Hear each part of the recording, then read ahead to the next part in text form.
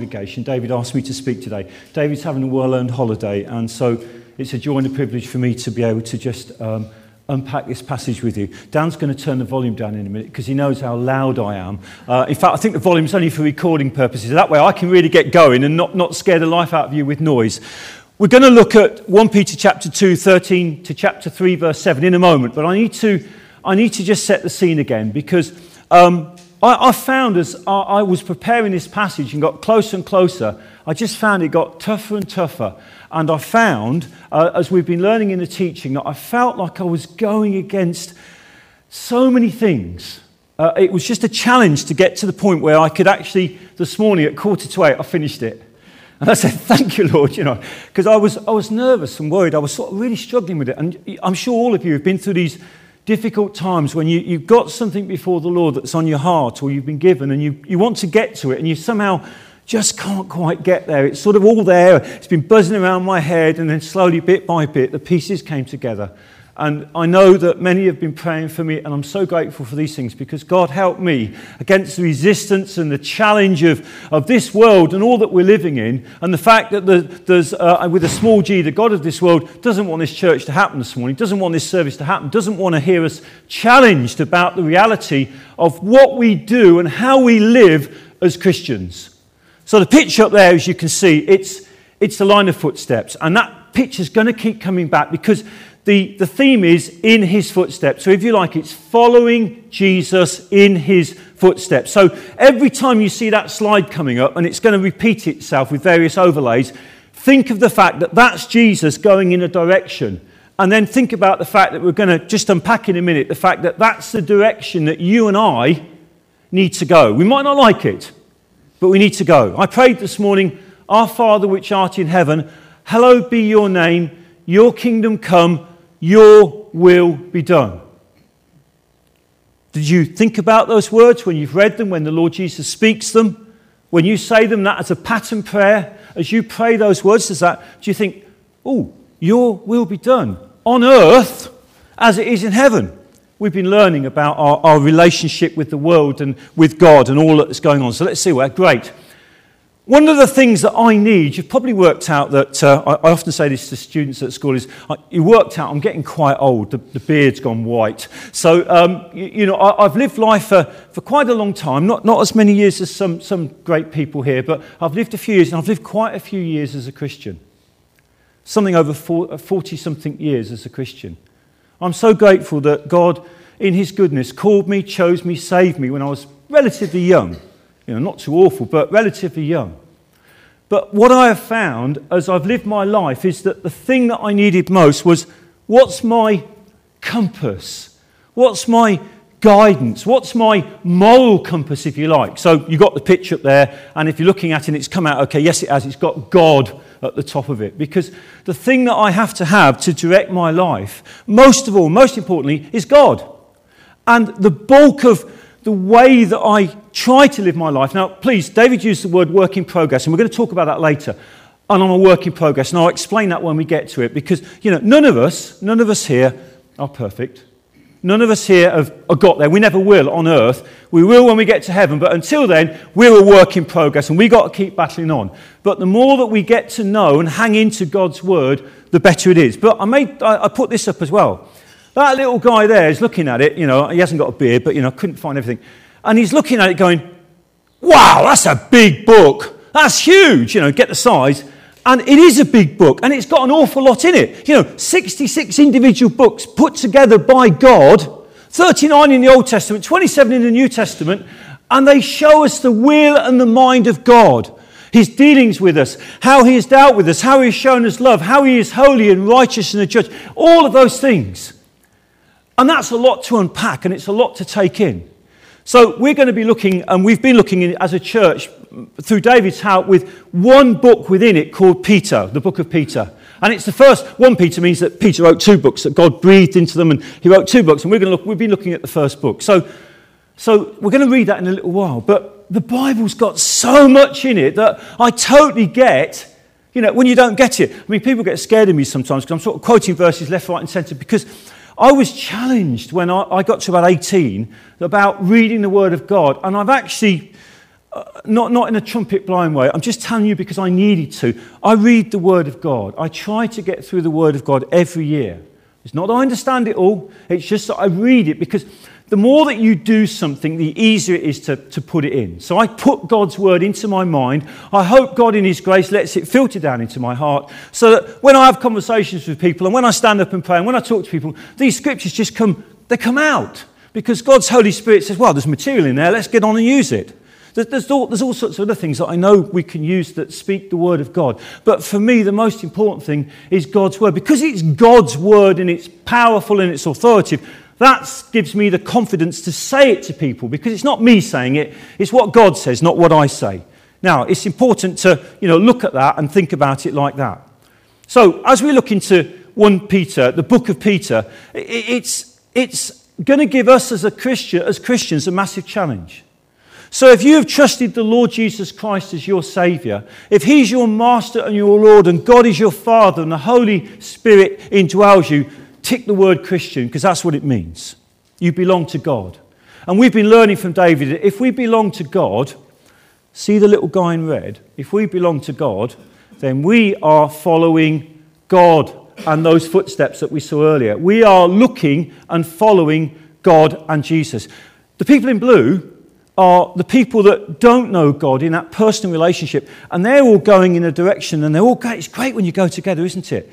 But we have got a toughie because we want to go the opposite way. So there's the image. Where's the guy looking? He's looking towards those footsteps. Because there's a scripture that says, I think it's the book of Hebrews, it says, looking unto Jesus, the author and finisher of our faith. And we're going to touch on a bit more about his example a little bit more. But that's the important thing. It's looking unto Jesus. So his footsteps and his life and his example is where my focus as a Christian should be. The work in progress bit, as we'll talk about later, means that I'm not always looking over there. I'm looking over here, I'm looking over here, I'm looking up there, I'm looking. Sometimes I want to look anywhere but at those footsteps. Because when I look at those footsteps and I see that example, it makes me uncomfortable. And I find it difficult. And today's a tough passage, and we're going to see that the same. So David mentioned this about being a work in progress. I just want to touch on it a little bit more. Excuse me if I have a drink. I want to just think about for one moment how God views us. Okay, it says, if anyone is in Christ, he is a new creation. The old has gone, the new has come. Now that is how God views you and me, thankfully, as a new creation. That's what we are. We're new, a new creation. We're brand new. We're changed. We're fit for God's purpose. God's imputed righteousness to us. God's forgiven us. God's taken away our sin through what Jesus did on the cross. We're going to heaven. So God looks at us as his children, as his adopted sons. We are so special and loved of God. David mentioned chosen of God. So God sees us from his view as a new creation.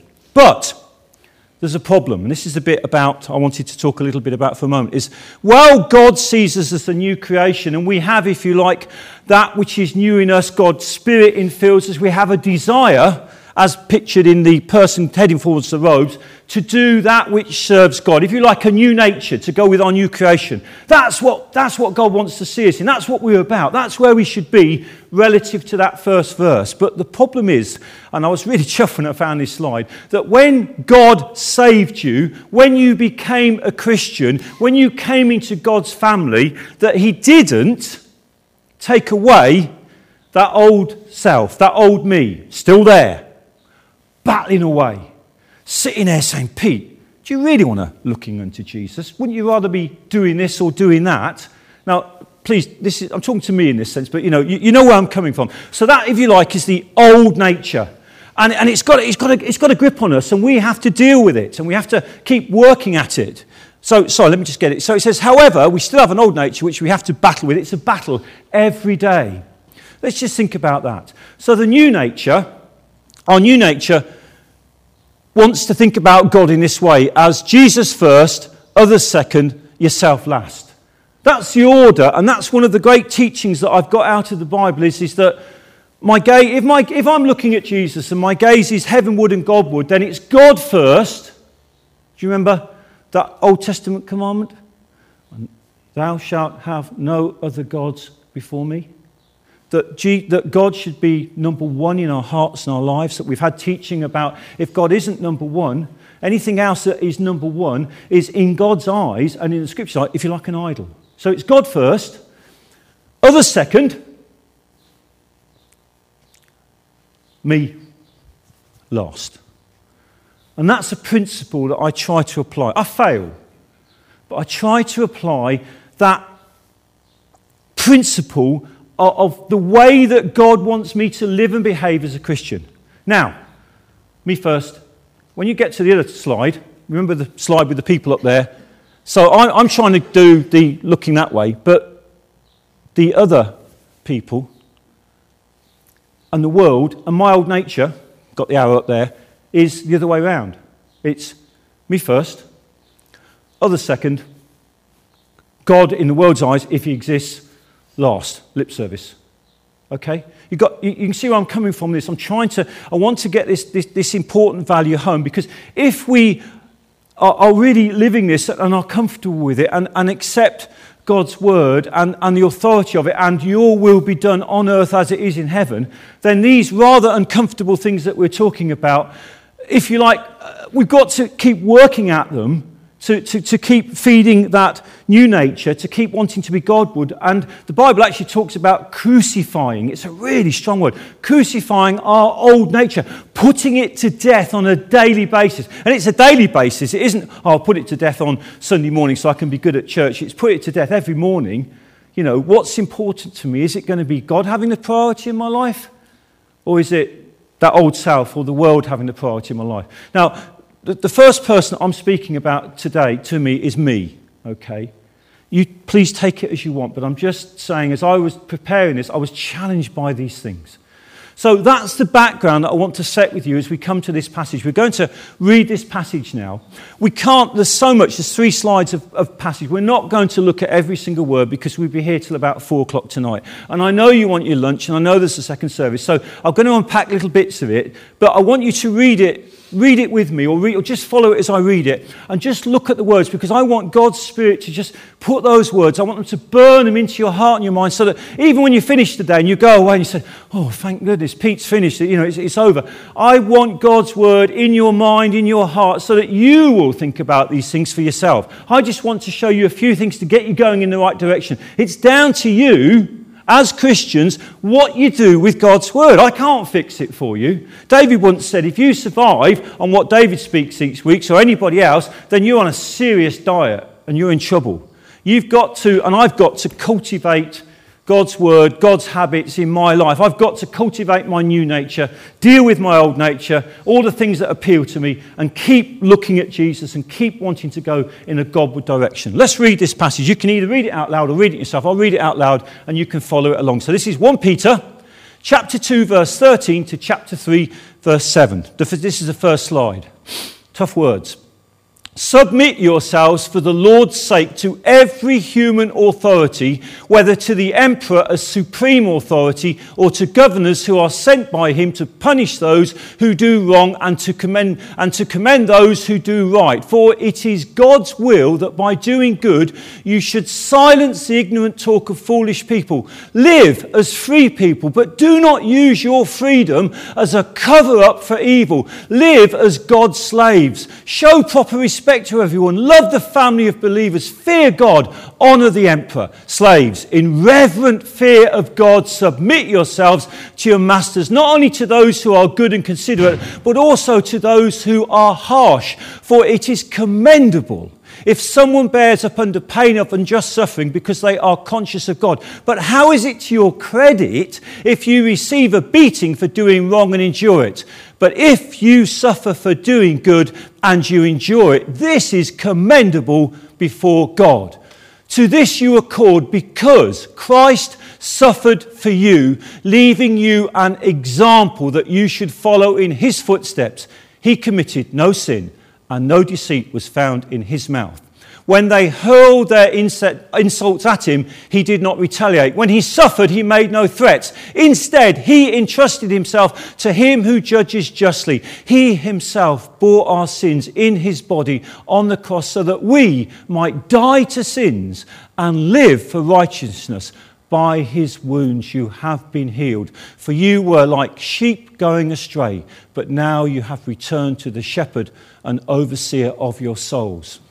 Chapter 3, verse 1. Wives, in the same way, submit yourselves to your own husbands, so that if any of them do not believe the word, they may be won over without words by the behavior of their wives when they see the purity and reverence of your lives. Your beauty should not come from outward adornments such as elaborate hairstyles and wearing of gold jewelry or fine clothes. Rather, it should be that of your inner self, the unfading beauty of a gentle and quiet spirit, which is of great worth in God's sight. For this is the way the holy women of the past who put their hope in God used to adorn themselves. They submitted themselves to their own husbands, like Sarah, who obeyed Abraham and called him her Lord. You are her daughters if you do what is right and do not give way to fear. Husbands, in the same way, be considerate as you live with your wives and treat them with respect as the weaker partner and as heirs with you of the gracious gift of life, so that nothing will hinder your prayers. Big passage. I hope you followed it. I'm sure you won't have memorised it all, but there's a lot there to think about, isn't there? Any idea what that is, apart from a very fuzzy image? Anybody? What do you think? Pardon? Apartments. Could be apartments, yeah. You're right. It's apartments. Could be in the side of a cruise ship, you never know. Yes, it's apartments. But, that's a detail. I want to just show you something. So that's the photograph, and that big picture has got within it that little bit there. So that little bit of detail is that tiny where the arrow goes to. That's the apartment, and just above the palm tree on the left was Trix. Don't worry about it. Can't recognise her, so she's okay. I was up the top of a mountain. I'd gone for a walk in a place called Fuerteventura. We'd had a little holiday out there, and Trix decided that she wasn't going to come with the silly man walking out in the sunshine, typical crazy Englishman. Mad dogs in Englishman, we go out in the sun. Everybody else sits there and chills out in the jacuzzi, in the balcony, in the spa. So Trix wisely was there, and I was at the top like an idiot with a camera taking photographs. But the reason I took the photograph is that when you look at that, you're thinking, oh, what's that about? But when you look at the whole thing, it's the big picture. Now, look at the Bible. Sometimes, you heard those passages. And now, if I've got this wrong, forgive me, but you heard the passages, and words can be like details. So some of you would have gone, submit to every authority, submit to masters, submit to a bad husband, and you're going, check what it means. The word submit, the action of accepting or yielding to a superior. Just throwing that away. Oh, my word. Dan, this might not work. We'll get it. Hang on a minute. Put that battery back in there. Put it in that way. Yeah. How to break...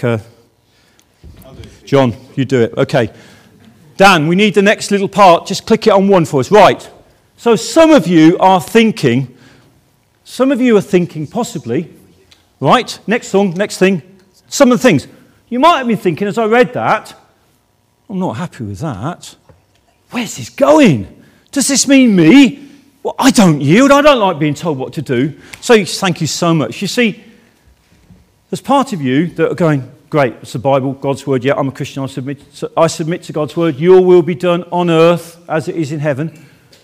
But there's part of you, maybe that old nature part's going, hang on a minute, society in which I live in, the way I live my life, we don't look at things like that. Can you see that it's possible to, when you look at it too closely, you might get really uncomfortable. You might think, what's going on here? But sometimes you need to look at the big picture, because the bit that you need to look at is it said, submit yourselves for the Lord's sake. So submit to every human authority, okay? But the bit that's really important is submit yourselves for the Lord's sake. It's not for your sake. It's not for the government and authority's sake. It's for the Lord's sake.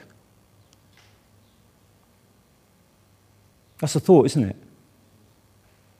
That, I'll do things for people. Somebody says, Pete, could you do me a favour? Or I rang up Neil and I said, could you help me with something? And Neil so kindly said, well, it's you, Pete. For your sake, I'll give you the information. Thanks, Neil. I really appreciate that. But can you see that you do things for other people and you're glad to do it. But who's the supremo? Who's my big boss? Who's the one that's in charge of me? It's God. And if he says, for my sake, Pete, I want you to submit yourselves, yield to the government that I've set up, you're going, but it's because God asks you to do it. It's because you belong to God, and God, your master, Jesus, your Saviour, the Holy Spirit indwelling you, is saying, that's what I want you to do. Now, I was looking at this passage, and I was getting very uncomfortable. I was thinking, how am I going to say this to people without offending them? It's not easy.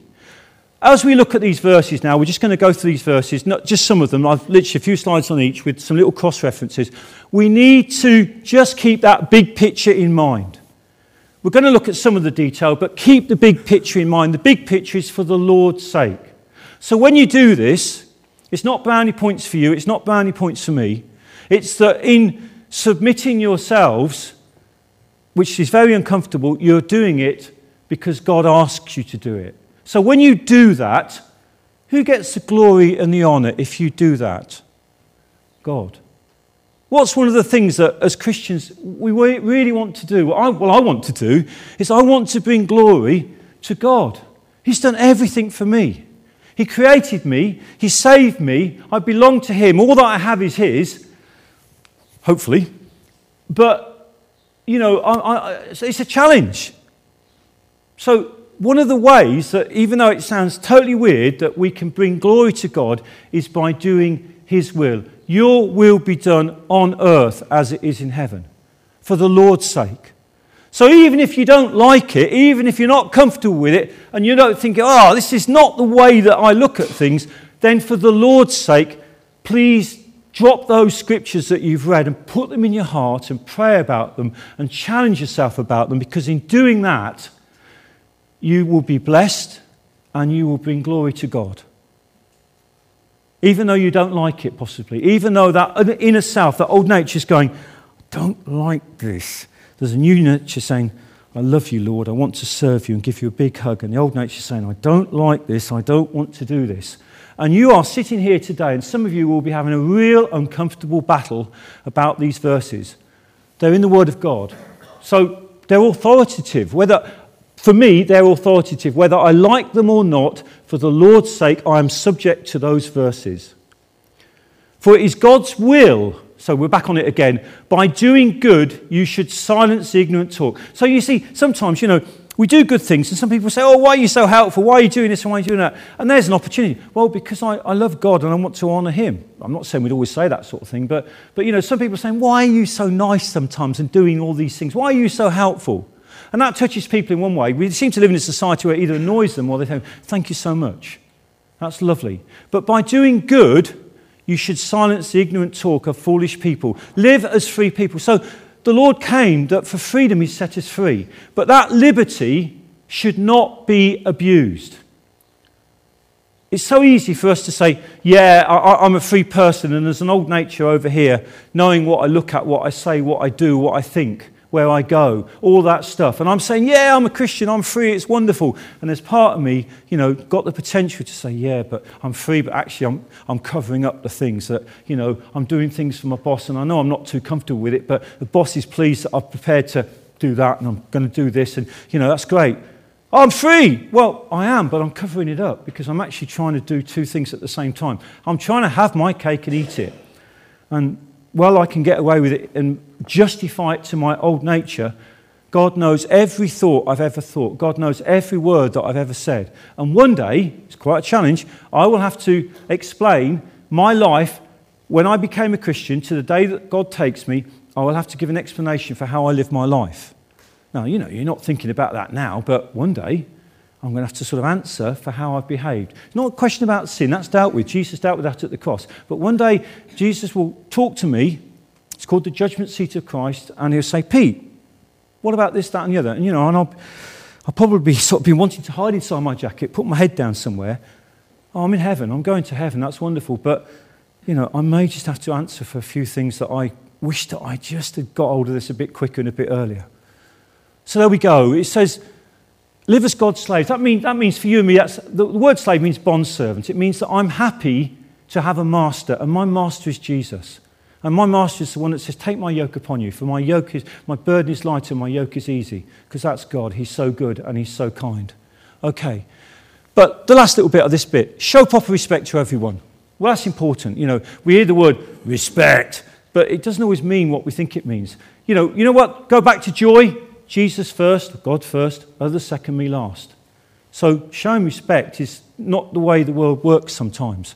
Then it says, love the family of believers, fear God, honour the emperor. Now, Peter at that time was under an emperor that was called Nero, executed him. And yet Peter, as God breathed, wrote these words, honour the emperor. Now, you know, for Peter, it's going to cost him his life. He still wrote it because that's what God told him to write. That's what he wrote. That's quite a challenge, isn't it? You know, we get uncomfortable with things like being subject to government. We haven't got time to go about it. You know, things like taxes, speed limits, all those sorts of things. My goodness, we've got an opinion about everything. But whether we like it or not, God has set up things that we should follow. The only excuse that we've got, or the only caveat to that is, I'm running out of time, the only caveat is that there are times when the disciples said, when they were challenged on the religious reason of why they were teaching Jesus, they said, should we obey God rather than men? Now, there are times when with your conscience you are going to come into a point of conflict with the law and the government that God set up, and you're going to say, yeah, the government says don't speed, pay your taxes, got that, no problems, that's for our benefit, that's for our protection, whether we like it or not. But then they might say something like, oh, you know, you're not supposed to do this, or you're not supposed to do that, or we're going to ban you reading the Bible, we're going to ban you quoting the scriptures out in public. And then you've got to work out this tricky bit about civil disobedience and whether you're saying, oh, is that obeying God rather than men? That's a toughie. Work it out yourself on that one. It's not an easy one. So there are those challenges. And then if we use the word slaves, let's use the word employees to an employer for modern terms. In reverent fear of God, so that's the key. Because I reverence and love God, I will submit myself to my employer in the sense that I know there's contracts and all that, but it means that I don't abuse that relationship. And, you know, whether they're good or whether they're bad, as a Christian, I shouldn't be abusing those relationships. I have a responsibility to honour God. Not easy, it's very challenging, and you've got to just work that one out for yourselves about how you're going to live your life. You know, are you known as somebody that's reliable, somebody that's trustworthy, somebody that seems to sort of always be willing to do what you've got to do at work, or are you the one that says, you know, I might be prepared to do that for you, and I could do that, and I could slip a Saturday in if, you know. You see where I'm coming from, these ideas about things that are going on. So what's your attitude and your behaviour as you live your life? The reason is, we've only got three or four slides to go, because on all the stuff that I've said, you remember the looking unto Jesus with the footsteps that are behind the slides? Well, it says this, you were called because Christ suffered for you. And I put a picture of a cross in there, leaving you an example. That's why. On top of all the stuff that we talked about at the intro at the beginning, this is the crunch, because when we look at those footsteps, we're looking at our Saviour. When we look at our Saviour, we realise that he is the example of the perfect human being that was completely devoted to God, that did God's will. What were the words of Jesus at that terrible moment in the garden? Not my will, but your will be done. The words that I speak are given me from my Father. I only speak those words that my Father gives me. Here is one that lived a life that was so devoted and so directed at Father God, in that sense as a human being, representing you as a pattern for us to follow, that he was willing to go all the way to the cross so that you and I have one to follow, and you and I can have a relationship with God because of what he did. But in the context of this passage and this book at this time, it's Jesus is our example. So when they gave him a really bad time for doing good, he didn't go screaming at them saying, I want justice, you're wrong, I'm right, I'm going to deal with this. Not at all. He committed no sin and no deceit. When they hurled insults at him, he did not retaliate. Now that's a challenge, because my natural old nature order is if somebody has a go at me, I want to have a go back. If somebody does something to me, I want justice. But the Bible teaches about turning the other cheek. It teaches about going the extra mile. It teaches about following the example of Jesus. These are uncomfortable things, I know. I really squirmed when I saw this. I thought, how am I going to say this to you guys? But that's the example. So if Jesus means what I hope he means to you, then you will be challenged to do it. Not because it makes you feel comfortable or even good or ticks the boxes, but because God wants you to, because you bring glory to God, and because Jesus is that supreme example. And so we come on to the last little two slides. So that's an attitude. So when it comes to Peter now here, so there's the example of the Lord. What about those that are married women? You see, it was tough at those times. Some of them have become Christians. Here Peter gives the biggest example. He says, if any of them do not believe the word. So they're not Christians, and the wife is a Christian. So is she going to preach at him and nag him and blow scriptures at him? No. Peter's saying that he may be won over without words by the behaviour of their wives when they see the purity and reverence of your lives. You imagine a wife in a relationship with a man that is not a Christian, and yet she's prepared to show by her example and her love of bringing glory to the Lord and an example of the Lord Jesus, that she's willing to tough it out. Now, we need to just pick something out on this. There's the look man. He's looking, and when you look at the Bible, we need to look at another verse, because you can't just take that one verse and make that, that means that women have got to stay with their husbands under all conditions. It doesn't work like that. You need the whole of the Bible. And in the New Testament, it says in 1 Corinthians, for the unbelieving husband has been sanctified through the wife. So it complements what we've just heard. And the unbelieving wife has been sanctified through the believing husband. So it's a two-way street, husband, wife, and vice versa. But if the unbeliever leaves, let it be so.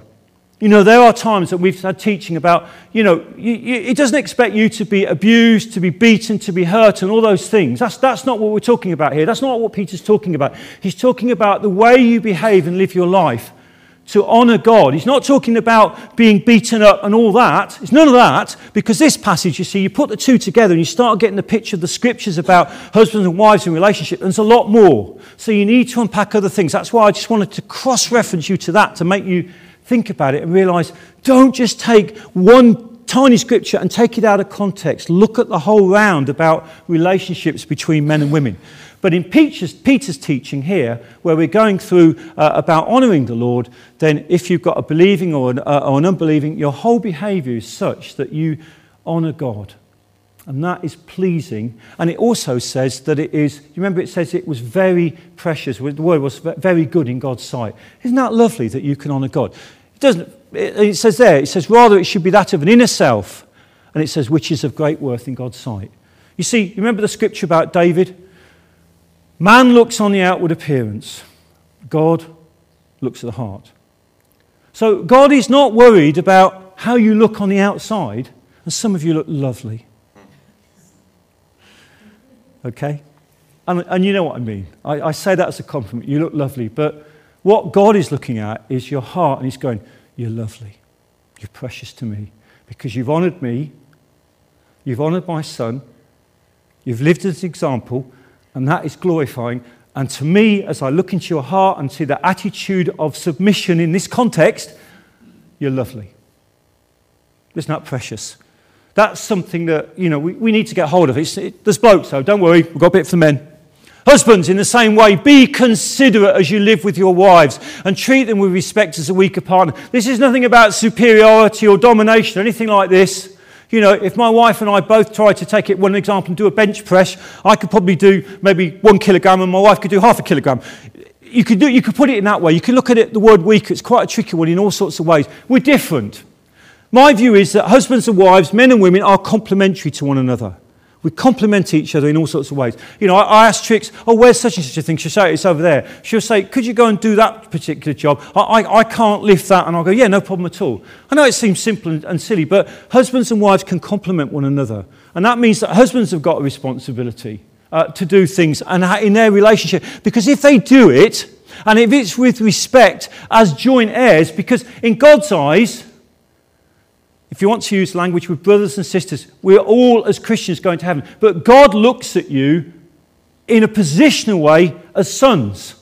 Sons in the sense of the dignity of the firstborn son that will receive the inheritance. And that doesn't matter whether it's male or female. In God's eyes, he looks at you and he sees you as sons. So for you and I, whether you're male or female, as Christians, we're going to heaven. We've got the same master. God views us in that way as co-equal.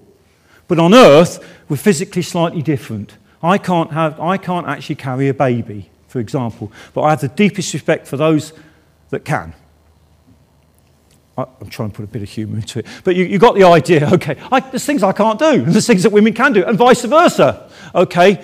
But look, it says, so that you joint heirs with you as a gracious gift of life, so that nothing hinders your prayers. You see, the ultimate thing is that if we've got an understanding of God's word together, and we're praying together and sharing God's word, then our prayers don't get bogged down. Last of all, we've got one of those again. What's it say? Last slide. Husbands, love your wives, just as Christ also loved the church and gave himself for her. Now, if the husbands have got that attitude, then the bits that Peter's been talking about shouldn't be too difficult. And remember, when you look at the scriptures, you can look at Peter and go, cool, Peter, that's a bit heavy. You're giving the blokes a good time there. You balance it out, and you look at all the scriptures, and you realise that husbands and wives, in submission to God, following the example of Christ, have got those complementary responsibilities. I've gone on too long. I'm finishing. God bless you.